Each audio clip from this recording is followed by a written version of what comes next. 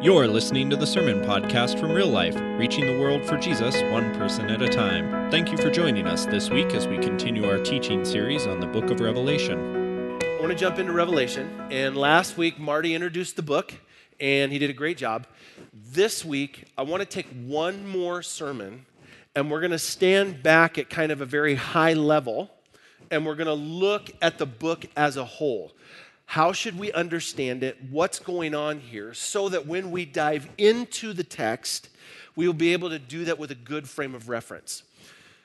Because we're going to do that today, I want to forewarn you, this is going to be an academic sermon. This is going to be more up in your head, big kind of concepts and ideas, and I'll try to ratchet it down and tie things down so that it makes sense, but it's important for us to get a hold of what we're going to talk about today, because what we're going to navigate here is how should we understand apocalyptic literature as a whole and the book of Revelation specifically. How should we understand where it's coming from? And specifically, I want to talk about where is John getting his stuff? And the reason why I want to talk about that is because for a lot of us, the book of Revelation is weird, especially in light of the other New Testament books. The other New Testament books are letters. They're correspondence between people, and so they feel and read that way. And these are books that feel and read. They're written by people who are trying to understand the worldview that we think from. Not so much just Eastern, but they're trying to incorporate these Western ideas. Revelation stands in contrast to all of that stuff. And if we don't understand what's happening with the book, we can start to try to divorce it from the rest of all this foundational material that it's built around. And then all of a sudden, we start making it really weird. And we start talking about tribulations and millenniums and how long are they and when are they and what is it? And we start trying to put it into our world. And what's interesting is every generation of the church that has done that thinks that Revelation was written for their time. So anytime any nation that's from the East rises up, we're like, oh, it's Revelation. And so, when the European Union started and they did the Euro, the Unified, all the United States churches were like, oh, this is Revelation, New World Order, One World Government. For the first readers of Revelation, Europe wasn't even East. It was North.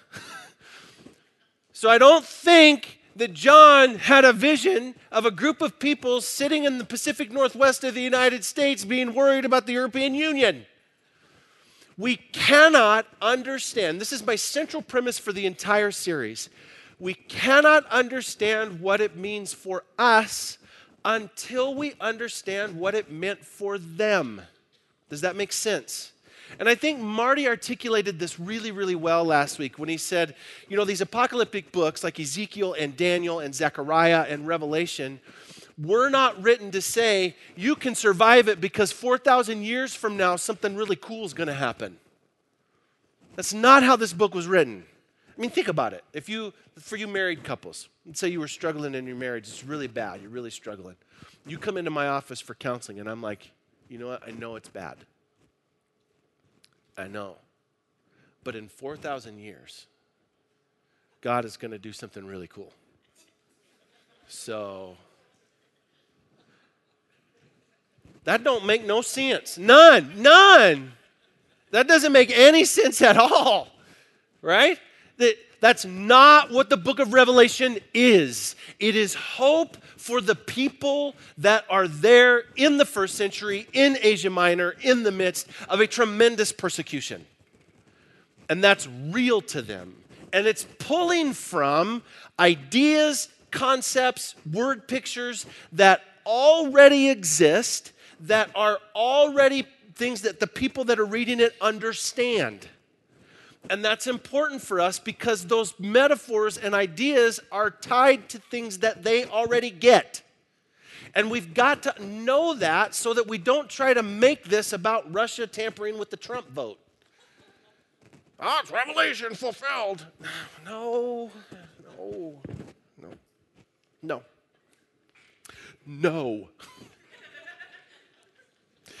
So where's John getting his stuff? This is what we're going to wrestle with. Where is this coming from, and why does this matter for us? And so we'll try to tie this down. Now, first of all, I want to say this. John is primarily getting his stuff from already established biblical apocalyptic works. Ezekiel, Daniel, Zechariah. He's primarily getting his stuff from there. Secondarily, he's getting his stuff from other extra biblical, like stuff that's not in the Bible, Jewish apocalyptic literature. Which we get really antsy when you start talking about that kind of stuff, but the reality is, John quotes other books that are real documents, real things that were part of the Christian and the Jewish world that they were reading, but they're not in the Bible. You're like, they were reading books that weren't even in the Bible? Do you understand they didn't even have the New Testament? Like, they didn't even have it. It wasn't written. They didn't have it. The New Testament wasn't even canonized until 325. Right? They didn't have it. So were they reading these things? Yeah. Do you read magazines? Did you read The Shack? Like you should have. It's a great book. Great book. Extra biblical writing, though. How dare you? So they're getting this stuff from extra biblical works. Okay? Now, these other Jewish apocalyptic books are known as a group of literature called pseudepigrapha. And if you've played in the academic world of the Bible for a while, you get pretty uptight about pseudepigrapha. Pseudepigrapha means false names. So these are books that are written under a false name. Doesn't mean that they're right or wrong in their content. It means that they're written under a false name. Okay? The reason why they were written under a false name is because the author of the document, whatever author it is trying to name drop. They're trying to pull the authority of the name that they're using. So you have all these things like Ezra and Enoch and all these different books that are Jewish apocalyptic books, but they're not written by these people. They're written by somebody lots of years later that is trying to throw back to leverage the authority of that name to give what they're writing credibility. That's what they're doing. And it's part of why these books don't make it into the canon of Scripture, because we can't validate the author. Does that make sense? It's also why it's important that Revelation, as an apocalyptic book, did make it into the Bible, because we can validate the author, right? The other thing that makes Revelation unique, and this is important for you and me, is that in apocalyptic literature, there's the story with all these big, grandiose images and pictures and metaphors and dragons and swords and pestilence and killing and disease. It's like a action movie to the hilt, right? It's like an ancient version of Game of Thrones. And so this big story, well then, and traditionally in apocalyptic literature, there's this one cataclysmic event that changes the tide in the story. And that's what we're moving towards.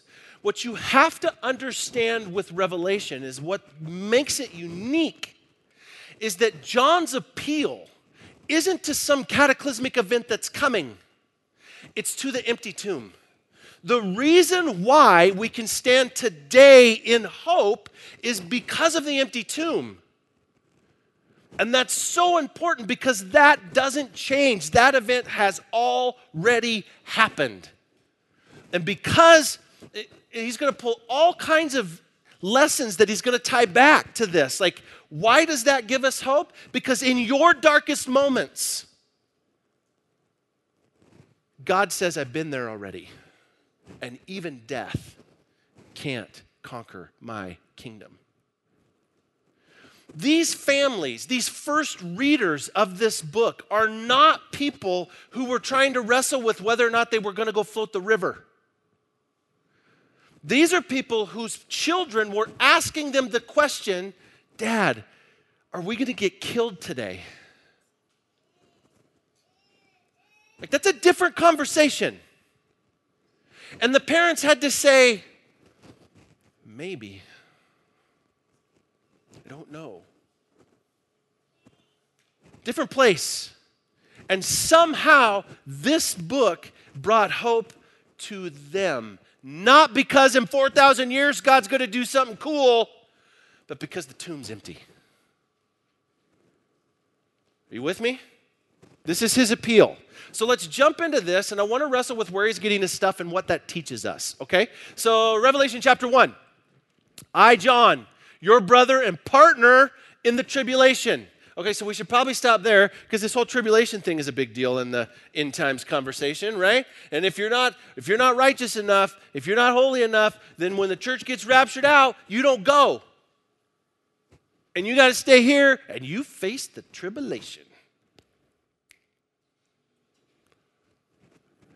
What does John say that the tribulation, when does John say that the tribulation is? He's a partner in it. Like he's not writing for us in 2017 going, you better get ready. And we leverage this. The church world leverages this kind of thinking because we divorce it from its context. We leverage this to say, you better be righteous or else. And we make people afraid, like they follow God out of fear. But the problem is, the New Testament says that perfect love casts out fear. So any time that we're using the Bible to control people with fear, we are mishandling the Word of God. And I know that a lot of people read the Left Behind series and they loved it, and that's fine. Read it, love the movie, whatever. I'm just telling you, fear-mongering is not how the kingdom of God goes forward. Can anybody agree with me on that? Okay, that's important. You can say amen in church. Okay. That's even a Christian word. This is so important for us to get a hold of because John isn't trying to make people afraid. He's trying to give them hope. And if that is authorial intent of this book, if that is what the author intended to do, then that is what we must do with it also. So it's important. Now, let's continue on. Partner in the tribulation of Jesus. I was in the Spirit on the Lord's day, and I heard behind me a loud voice like a trumpet saying, write what you see in a book and send it to the 7 churches. By the way, he's on the island of Patmos. Why is he on the island of Patmos? Why is he there? Yeah, because he was exiled, right? Okay, that is a church tradition taken from the writings of Origen, who lived in the 300s. Now, I'm not saying he's wrong, but there's an equally valid church tradition that he wasn't there exiled, but that he was simply there because he was burdened for where he saw things heading for the church, and he wanted to go fast and pray and spend time with the Lord and see how he should teach them. Which makes sense with the rest of the book. Now, you pick whichever view you want, but I would just throw this at you. How many prison sentences did Rome let people off of? Was Rome in the habit of letting people out of their prison sentences? Just a thought. Write what you see in a book and send it to the 7 churches, to Ephesus and to Smyrna and to Pergamum and to Thyatira and to Sardis and to Philadelphia and to Laodicea. Now, I want to say this at this point. We are not, in this series, going to cover the 7 churches of Revelation for 2 reasons. Number 1, because we've already done it. We did this series a couple of years ago. The link is in your notes. You can go right back to our website and watch it. I had a lot less gray hair here. So you can watch that series. It's good. It's good series. It really is.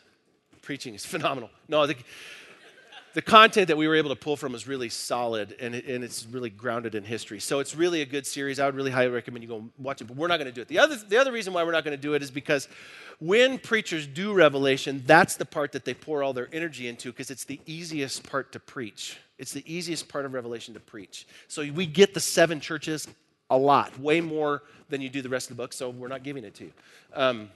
There's lots of places you can go, even in our own sermon groups, you can get them. So, then I turned to see the voice that was speaking to me, and on turning I saw 7 golden lampstands, and in the midst of the lampstands, one like a son of man. Okay, so Pay attention to these details, okay?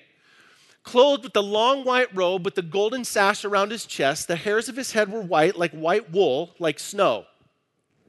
His eyes were like a flame of fire, his feet were like burnished bronze, refined in a furnace, and his voice was like the roar of many waters. In his right hand he held 7 stars. From his mouth came a sharp 2-edged sword, and his face was like the sun shining in full strength. When I saw him, I fell at his feet as though dead. But he laid his right hand on me, saying, "Fear not." Which I don't know how he does that if his tongue's a sword. Because how do you fear not? How do you form that word? Or maybe he's pulling from something. Okay. Fear not, I am the first and the last and the living one. So who is the Son of Man character that he sees? Who is he, the first and the last? Who is that? It's Jesus, Son of Man, first and the last. But who's the first and the last specifically? God. So this character says, we're going to come back to this in a minute, why this is important. This character says, I am the Son of Man, and I am God. Are you with me? Say amen, and we'll move on. All right. I got to teach you people how to be in church. Come on now. I died, and behold, I'm alive forevermore. What is John's appeal to hope? The empty tomb. This Son of Man, this beginning and the end, this first and the last, this ever-living one says, I died, and I'm back. And I have the keys of death and Hades. Write therefore the things that you've seen, those that are and those that are to take place after this. As for the mystery of the 7 stars that you saw in my right hand and the 7 golden lampstands, the 7 stars are the angels of the 7 churches, and the 7 lampstands are the 7 churches. There are 7 fixed stars that in the ancient world, they lived their world around the stars. They didn't live their world around a Gregorian calendar like we do. They lived their world around the stars. Everything was moved by the lunar calendar. It was the stars and the moon and all this stuff. Everything was that way. Which, by the way, is more accurate, but that's another conversation. That's why we have to have a leap year and they don't. Cultures that still use a lunar calendar. But they have these 7 fixed stars. These stars never moved. He says these are the 7 angels of the 7 churches. Why would he say that? Remember last week, Marty talked about the angels with the eyes all over them. Does God see? Well, not only does God see, but God's always been fixed. He's always been constant. He's never moved. Make sense? That's what he's saying, but he's saying it from an apocalyptic perspective. Now, all these images, white wool and fire and bronze and the sun, tongue like a sword and all these different details that are given, where is John getting his stuff? It feels like he's got this really weird, like, dude, you were on LSD. That's how Revelation happened. You went on a bad acid trip and you started writing stuff. That's like Revelation and all of the music of the 70s. That is how it happened.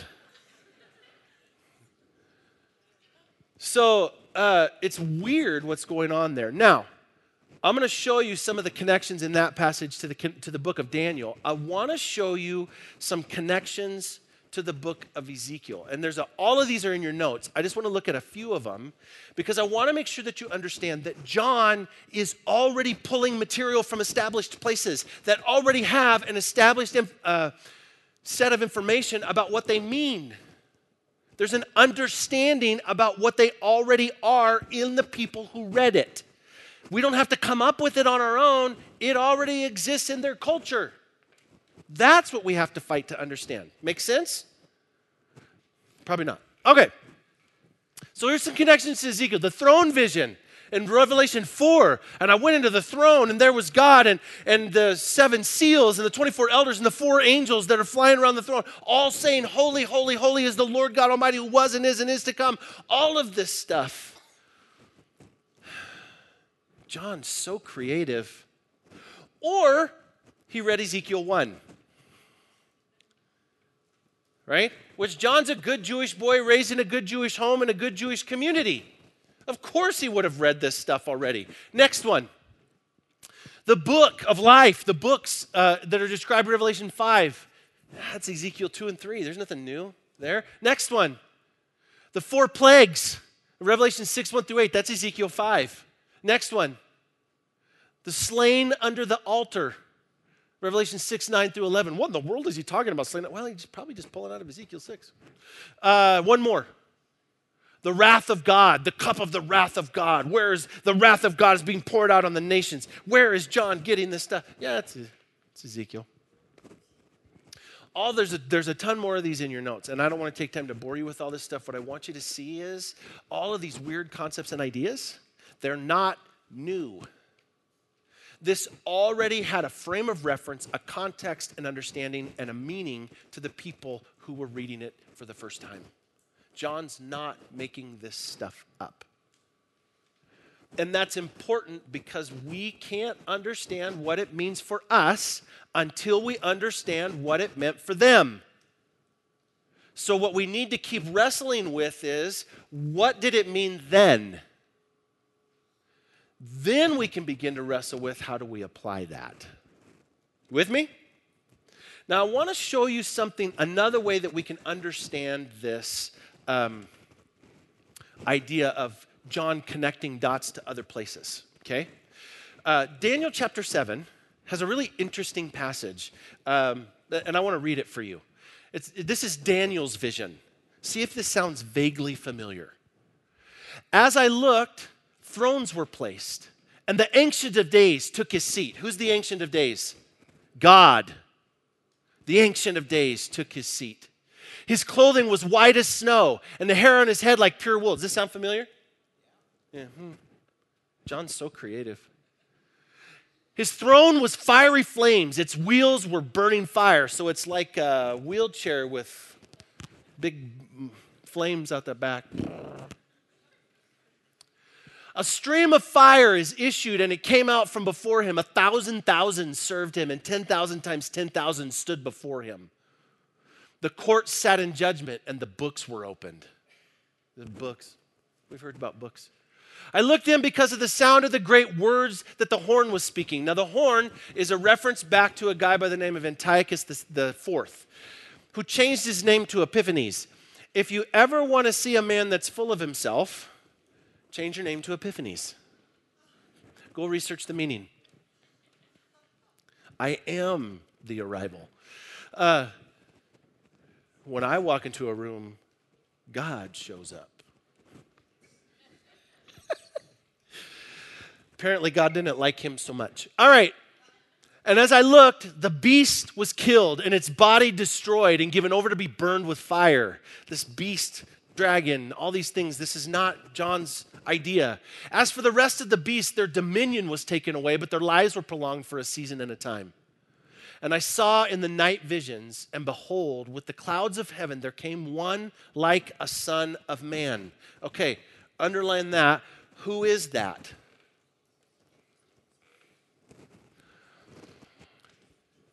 We would say Jesus.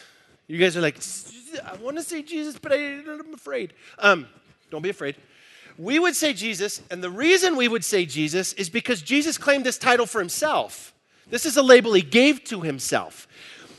Until that time, this was simply a Messiah. And the Messiah, in the Jewish mind, wasn't necessarily, and this is still true today, there's no need in the Jewish mind for the Messiah to be God. It's just a really, really, really good Jew. Right? The Messiah is kind of the quintessential definition of a Jew. A good man, but a man. Make sense? So Ancient of Days comes, that's God. The Son of Man, yeah, that's Messiah. But that's not God. Okay, so hold on to that thought. I saw one that came, and he came to the Ancient of Days and was presented before him. So you can see these two distinct figures. Okay, and to him was given dominion and glory and a kingdom that all peoples, nations, and languages should serve him. His dominion is an everlasting dominion which shall not pass away, and his kingdom one that shall not be destroyed. Now, here's why this matters for us today, because in Matthew 28, Jesus comes to his boys and says, all authority in heaven and on earth has been given to me. What's he claiming? Therefore, go and make disciples of all the nations, baptizing them in the name of the Father and the Son and the Holy Spirit, and teaching them to obey everything that I have commanded you. And surely I'm with you always, even till the very end of the age. Why? Because the kingdom of the Son of Man cannot be destroyed. He's claiming Daniel 7 for himself. Now, here's what John does with it. Let's go back and reread that passage again, Revelation 1. Then I turned to see the voice that was speaking to me, and on turning I saw 7 golden lampstands, and in the midst of the lampstands one like a son of man. Sound familiar? There's one like a son of man. Where's he getting his stuff from? Daniel 7. Good job. Clothed with the long white robe and with a golden sash around his chest, the hairs of his head were white like white wool. Does that sound familiar? Like snow. His eyes were like a flame of fire. His feet were like burnished bronze, refined in a furnace, and his voice was like the roar of many waters. In his right hand he held 7 stars. From his mouth came a sharp 2-edged sword, and his face was like the sun shining in full strength. When I saw him, I fell at his feet as though dead. But he laid his right hand on me, saying, "Fear not. I am the first and the last." Now, who's the first and the last? God. In Daniel 7, they're 2 different people. In Revelation 1, they're the same. Do you see the movement? How is John able to get away with that? Well, because there is a progression in apocalyptic literature that moves the Messiah from more than just a really righteous Jew to something that's bigger than that. And it comes in several sources. I want to give you an example of one. And this is a book. This is not a Bible book. This is 1 Enoch, which is it's a pseudepigrapha, but I want to show you the mind of the people who were reading this, okay? Out of 1 Enoch. And there I saw one who was like a head of days. Sound familiar? Written after Daniel, by the way. Where's he getting his stuff from?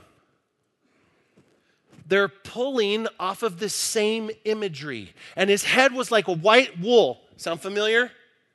I'll tell you this, whatever God looks like, his hair is white. And with him there was another whose face had the appearance of a man, and his face was full of grace. Who's that? Next slide. Like one of the holy angels, and I asked one of the holy angels who went with me and showed me all the secrets about that Son of Man. Shut up. All of this stuff lines up. Who he was and where he came from, and why he was sent with the head of days. And he answered me and said to me, "This is the Son of Man who has righteousness and with whom righteousness dwells." So he has righteousness, but righteousness dwells with him. Okay, so that's a leap. He will reveal all the treasures of that which is secret, for the Lord of spirits has chosen him, and through his uprightness, his lot has surpassed all before the Lord of spirits forever. And this Son of Man, whom you have seen, will rouse the kings and the powerful from their resting places and the strong from their thrones. And he will loose the reins of the strong and will break the teeth of the sinners. And he will cast down the kings from their thrones and from their kingdoms, for they do not exalt him. Now, there's this shift in what Enoch says. Daniel says that they're 2 distinct people. This Son of Man character, he's a really good Jew. Enoch later, and we see the movement, Enoch says there's 2 separate characters, but this Son of Man character is not just a really good Jew. He's more than any other human ever. His righteousness has surpassed all of mankind, right? John says, I'll tell you why. Because God and the Son of Man, they're the same. Do you see how this movement happens? Where's John drawing stuff from? He's drawing it from all of these other things, all of these other sources. Why does that matter to you? Why did we just waste 30 minutes of your life? Right? Here's why. A couple of reasons why, and then we'll move towards the Lord's table. Number one, because I want you to understand the importance of what it means for us to set Revelation back into the context that it was in when it was written, so that we can understand where he was coming from with all these images that he's pulling from things that already exist.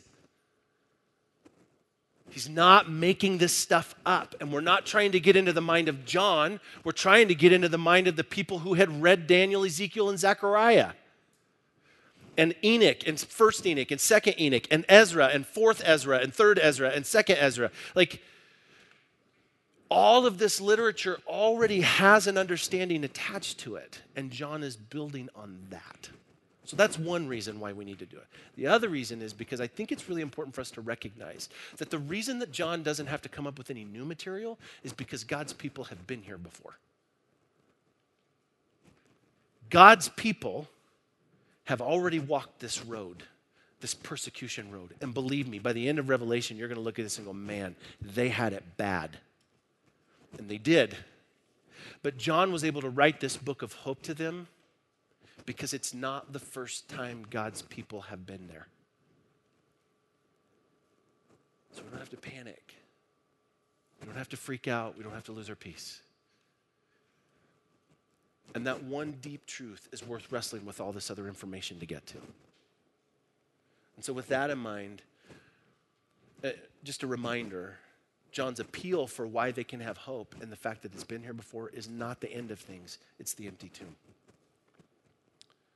It's important for us to hang on to. So we're going to move to the Lord's table with that. So if you're passing out communion, go ahead and grab it. If you're new with us, we have an open table. And what that means is anybody who's willing to celebrate the death, burial, and resurrection of Jesus with us is invited to partake, but we want you to hold the elements till the end. We'll take them together. So while they're passing that out, we want to work through some implications of this message. Implication number one, God's sovereignty invites us to defiantly hope in the midst of chaos. The reality of the book of Revelation isn't so much about tomorrow, it's about the hurt and the anxiety of today. It's about the concerns of this moment and this time and this place for the first readers. And what John is appealing to is, look, God hasn't lost his place in the universe. That's why he opens his book with a vision of the throne room of God.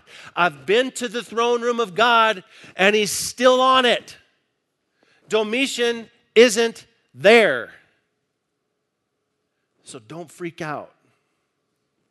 I got some, thank you. Don't freak out, it's okay. Next implication. This is a book of hope for the people in their day. Understanding that helps me find hope in my day. We cannot know what this book means for us until we know what it means for the people who first read it.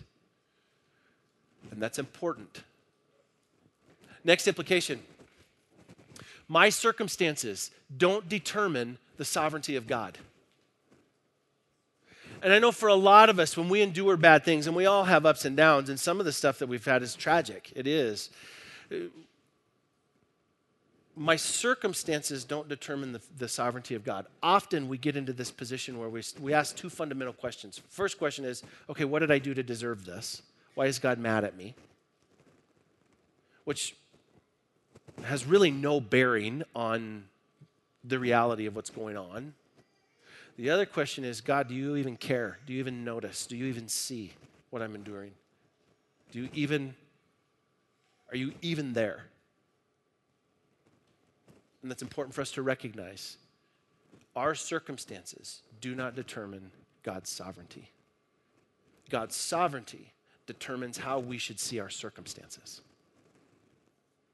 That's why David can say, in the midst of tremendous suffering, this life is momentary and full of troubles. That's why John can say, we have hope for today, because even death can't keep us stuck. So go ahead, Rome, take your best shot.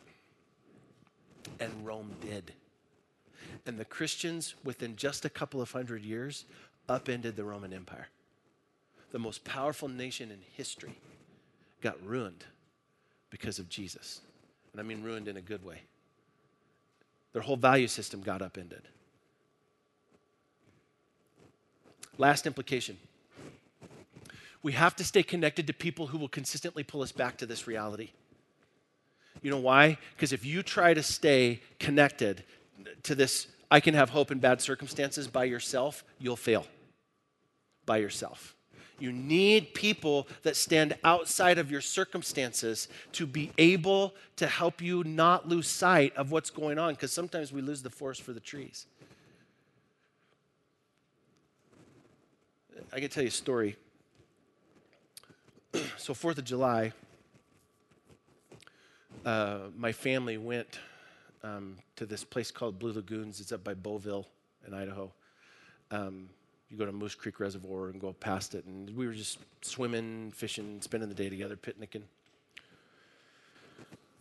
When we got back, Kelly's car had a flat tire. And so Caleb, my 18-year-old who just graduated from high school, jumped out of the car, and he and I started working on getting this tire change. So I get the jack, and he starts working on trying to bring the spare tire down. And I get the lugs loose, and I start jacking the car up. And he's trying to bring, the spare is stuck. And so he gets underneath there and starts shaking it loose. The car's jacked up. And I don't think either one of us was really paying attention to what the other one was doing. So I get the car up in the air. I get the car jacked up in the air, and I pull the flat tire off, and the jack gave out. And it fell onto my son. As a dad, I've never been so scared in my whole life. I came around the back end of the car, and all I could see was just his feet.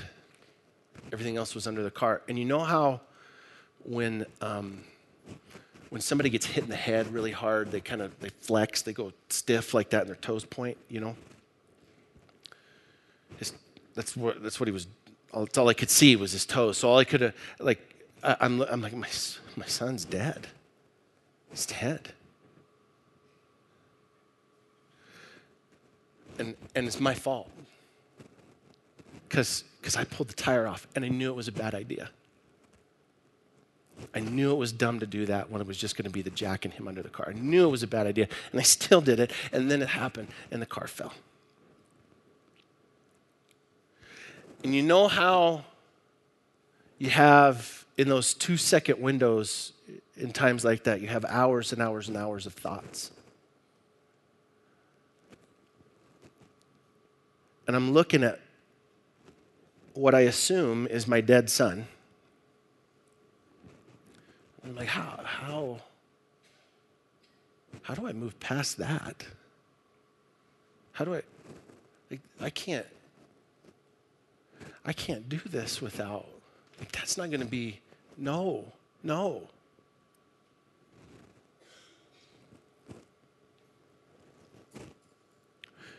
See, the first readers of Revelation lived in that reality every day. They watched their friends and family members, their children, be tortured and butchered for their faith. And this book was written to bring hope to those places. And once we understand that, we can begin to understand what Revelation is really all about.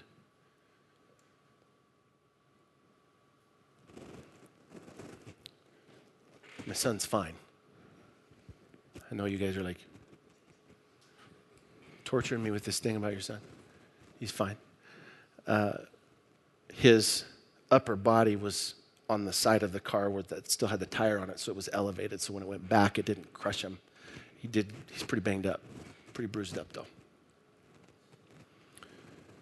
I got back in the truck after it was all over, and I just sobbed and sobbed and sobbed and sobbed.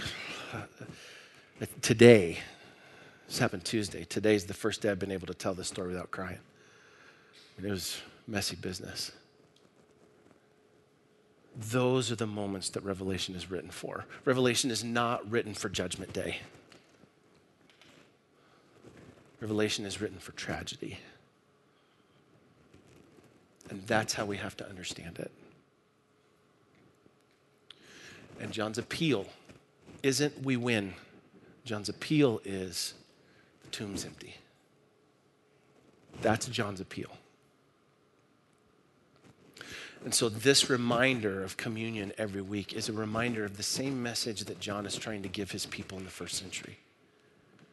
That death doesn't have the final word, that we can hope.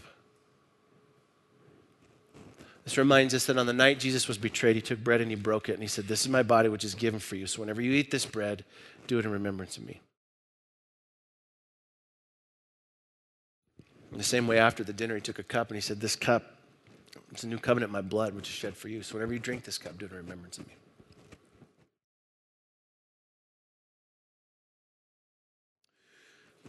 Lord, thank you that though the world tries to throw all kinds of things at us, the tomb is still empty. You are still on the throne. And God, I thank you for your grace as we wrestle through how to make sense of the world that we live in. I thank you for the example of these 7 churches in Asia Minor and of guys like John who are in the midst of tremendous fear finding hope and peace. And God, we speak their testimony because of their faithfulness still today. Lord, give us that kind of depth and fortitude. In your name, amen. We hope you've enjoyed this message from Real Life. If you'd like more information on who we are, what's happening in our church, and how you can get involved, visit us on Facebook and Twitter, and visit our website, liferotp.com.